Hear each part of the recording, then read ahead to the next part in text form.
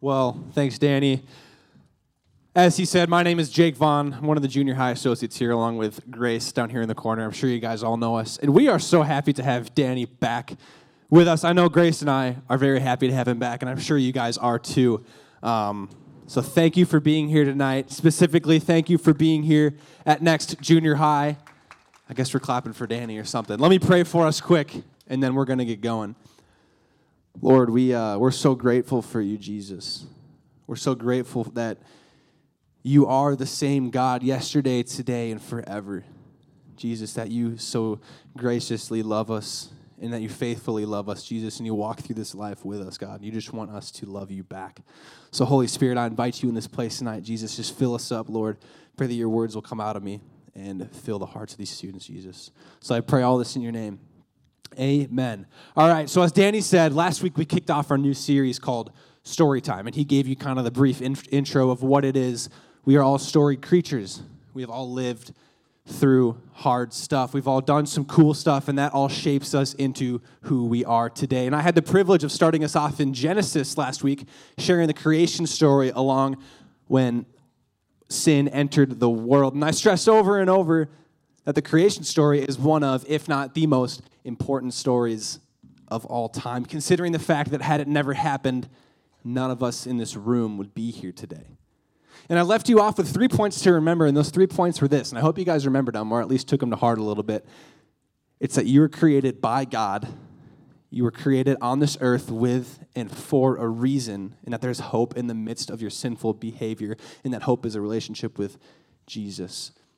So this week I'm going to share a different story, but first I want you to understand something. In every great and amazing story, there is a specific hero, and that hero comes in with one goal in mind, and that goal is to conquer evil and save the day.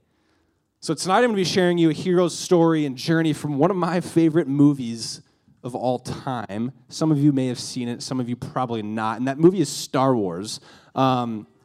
Personally, it's my favorite movie series ever. I'm a diehard fan, absolute nerd for it, so I can talk about it all the time and go really in depth. So whether you've seen those movies or not, I'm going to kind of walk you through the plot of the whole series in like a really broken down, not detailed version, just so you guys can get the overview of what is going on in case you have not seen it. So the movie ultimately is about a fight between good and evil. It's the heroes who are the Jedi versus the evil who are the dark side and the Sith. The main character in this series, Anakin Skywalker, plays the biggest role, and he's only in the first 3 movies before he's moved on, and he's found by 2 Master Jedis and was said to be the Chosen One. So a long time ago, there was a prophecy in that movie saying that the Chosen One was to bring balance to the Force and destroy the evil Sith and the dark side as a whole. Anakin was taught the ways of the Force and of the Jedi and quickly became one of the most powerful Jedi of all time. But he faces one problem throughout his journey. He has a constant mental battle between good and evil. And while he's going through this, facing all these temptations and these trials from the dark side, his master, Obi-Wan Kenobi, is encouraging him to turn back to the truth and the knowledge of the Force. And later on in this story, Anakin is enticed by their supreme ruler. His name is Chancellor Palpatine, and he buys into the lie that the Jedi are evil and that he needs to wipe out every Jedi in existence. He gave in to the temptation and the evil that was offered. And what people thought would be the chosen one that would save them ultimately tricked them and is now ruling over them with an evil and heavy hand. Anakin went from a powerful, great Jedi to the evil ruler known as Darth Vader. But the story doesn't end there. Before turning to the dark side, Anakin had a son named Luke. Luke grew up as a farm boy on the desert planet of Tatooine with his aunt and uncle living a pretty normal life until one day he's greeted by an old man named Ben Kenobi. Ben was also Obi-Wan Kenobi, Luke's father's master. And Ben had the same sense about Luke that he did with Anakin, that he'd be the chosen one. So he trained him in the ways of the Force, teaching him the Jedi skill, and brought him to fight against the Sith. So Luke's main goal, going alongside Ben, was to defeat the evil ruler, Darth Vader, and take darkness head on. He did that. He came in, he fought evil and darkness, and he won. So Luke is the hero in this story. He came with a purpose to conquer evil and free the people from their captors. So the plot of this story sounds a lot like the gospel story. Anakin is like Adam. He was supposed to be the chosen one that would set the people free and be this perfect thing, but he bought into a lie that the very people that were trying to help him were against him. Now, Luke in this story is like Jesus. He came in when people needed him most and fulfilled the prophecy as the chosen one and defeated the dark side and set the people free. Now, last week we learned that Adam was created to be perfect and sinless, but along with his wife Eve, they both bought into the lie that Satan had to offer, therefore bringing sin into this world that was supposed to be a perfect, beautiful world. But God knew that from the beginning there would be redemption through his son, Jesus. In Genesis 3:15, which I spoke on last week, it says this. God is speaking to Adam and Eve in the garden after they had just sinned, and he's basically prophesying, saying what's going to happen in the future. And he says, and I will cause hostility between you and the woman, and between your offspring and her offspring. He will strike your head, and you will strike his heel. He knew all along from the beginning of time that his son would come and set his people free. So that's what I'm going to be talking with you guys about tonight. How Jesus was sent to this world to live a sinless life, how he died on the cross, but ultimately how he rose from the dead, giving us our freedom and hope in him. So in the hero story of Jesus, I'm going to be specifically focusing on the resurrection, which is talked about in the book of 1 Corinthians. Now, this isn't the direct account of what happened in the gospel stories, but this is coming from the point of view of the Apostle Paul, how he's been here years after the actual resurrection, and he's saying how without the resurrection, the gospel would never exist. How we have hope as humanity because Jesus proved his existence through his resurrection. And when he rose again, defeating the enemy and death, and ultimately giving us eternity in heaven with him to look forward to. So as I mentioned earlier, I'm going to be preaching from the book of 1 Corinthians. And for those who don't know about the book of 1 Corinthians, it comes from the Apostle Paul, who is writing this message to the people of the Corinthian church as sort of like a wake-up call. So these people were blatantly living sin-filled lives. There was division in their church, and they were just kind of missing the point on everything that they have been taught. So Paul wrote this to them saying, like, this is what God has intended for you. This is how you should be living. And he's backing it all up with Scripture along the way. So if you have your Bible with me, or if it's on your phone, please just stay in the Bible app. I don't want to see any TikToks or Snapchats or whatever. Open up to 1 Corinthians 15, beginning in verse 3. I'll give you guys to get there. And once I see that most of you are there, we'll get started. All right, I think you guys almost there. I see some people there. All right, I'm just going to get going. So 1 Corinthians chapter 15, verse 3 says this. I passed on to you what was important and what had also been passed on to me. Christ died for our sins, just as the Scriptures said. He was buried, and he was raised from the dead on the third day, just as the Scriptures said. So this scripture is pretty straightforward. Paul basically just lays out the facts of what happened. Jesus Christ came as a human, he died for our sins, was buried, and 3 days later, he rose again.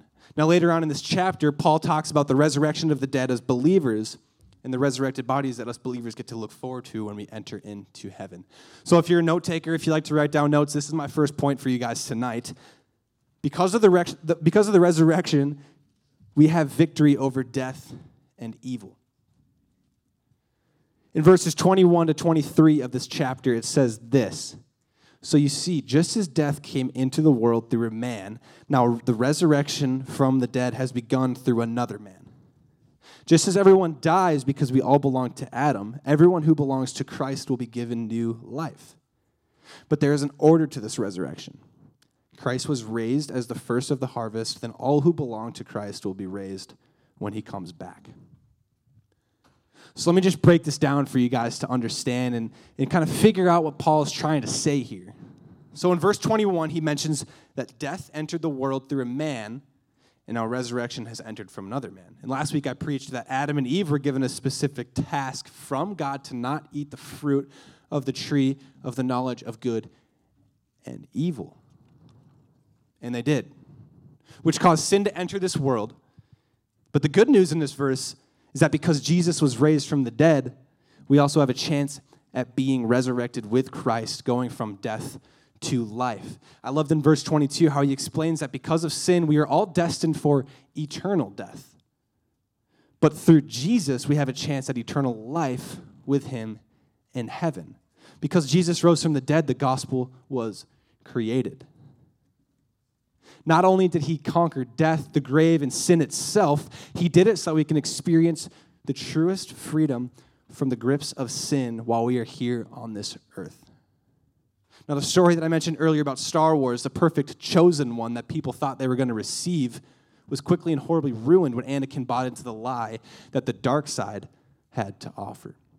But there was restoration and redemption in the Return of the Jedi when Luke, his son, came and defeated the dark side, claiming victory over evil and the enemy. In the same way, sin entered the world through Adam, but was defeated when Jesus rose from the grave. And because of this, we have victory over Satan. Because Jesus died for us, we have hope. Now, my second point is because of the resurrection, there is a source of life and power for us now. So again, because of the resurrection, there is a source of life and power for us now. So what exactly do I mean by this? As I mentioned earlier, the gospel would not be a thing had Jesus never resurrected. I'm going to keep saying this over and over because the resurrection is like not the official cherry on top, but it's kind of like one of the main points of the gospel story. Because had that not happened, his death would have been pointless. Because of this, we have the free gift of grace and the opportunity to walk in freedom with and for Christ and spend eternity with him in heaven. That's all because of the resurrection. We have the motivation to live for our perfect and loving King. He gives us his motivation through his Holy Spirit. And friends, following Jesus is a daily choice. We get to and we have the privilege to wake up every single day and choose Jesus.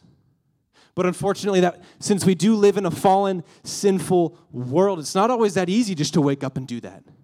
It's always so easy to give into the enemy or give into the dark side or buy into the lie that people have for you. However, we should long to follow Jesus. We should have a deep desire to fall flat on our face and surrender to the King who died for you. In the passage that I read earlier said that sin entered the world through one man. Yes, when Jesus was died for us, sin was completely defeated. But that doesn't mean that sin is just gone. Jesus paid the price for our sins, so now it's our turn to honor him by the way that we live and not to give in to the things of this world that are offered to us. Hey, guys in the back, you guys are being really distracting. I don't like to have to stop, but let's focus up, all right? Keep your shirts on back there, too. I see you guys lifting them up. So 1 Corinthians 15, 30 to verse 34 says this. And why should we ourselves risk our lives hour by hour? For I swear, dear brothers and sisters, that I face death daily. This is as certain as my pride in what Christ Jesus our Lord has done in you. And what value was there in fighting wild beasts, those people of Ephesus, if there was no resurrection from the dead? And if there was no resurrection, let's just feast, for tomorrow we die. Don't be fooled by those who say such things, for bad company corrupts good character. Think carefully about what is right and stop sinning. For to your shame, I say that some of you don't know God at all. So those last 3 lines in that chapter, or that verse, are really powerful. Bad company corrupts good character. Who you guys surround yourself with corrupts who you become. It affects who you become. If you're surrounding yourself with people who always bring you down, you're going to be like that. And he doesn't just say to stop sinning, but keep doing the one thing that you think is really fun. No, he says, think about what is right and stop sinning, period. Like the sentence ends there, stop sinning, period. Not stop sinning, but. He was saying that because the people of Corinth back in the day, they would say that they're one way, but their actions and their lives would just not reflect at all what they are preaching. Now, Paul explains this perfectly to live this life as if it is almost over. We do not know the hour or the day that we might die. Believers in Jesus know that life continues in heaven after we pass away here on this earth, but life on this earth is just a preparation for what will never end. Friends, what you do now and how you live today matters. Sin is a problem and a gamble that every single human faces. We all face sin every single day. Almost like every hour of the day, we're faced with something that we could either do that's God-honoring or not. Will you be like Anakin in Star Wars and give into what evil the world has to offer, sacrificing everything that is planned out for you through Jesus? Or will you accept the freedom that he has so freely gifted you through his sacrifice and resurrection that you have the hope of eternity ahead? Now this brings me up to my third point of the night. Because of the resurrection, there's a promise of future hope for the whole world. Now, there's a promise in future for the whole world, and the promise is this. I shared a bit about it last week towards the end of my message, but I want to hit on it again. We have the opportunity to look ahead at spending eternity with Jesus. We have the hope that we are forgiven for our sins.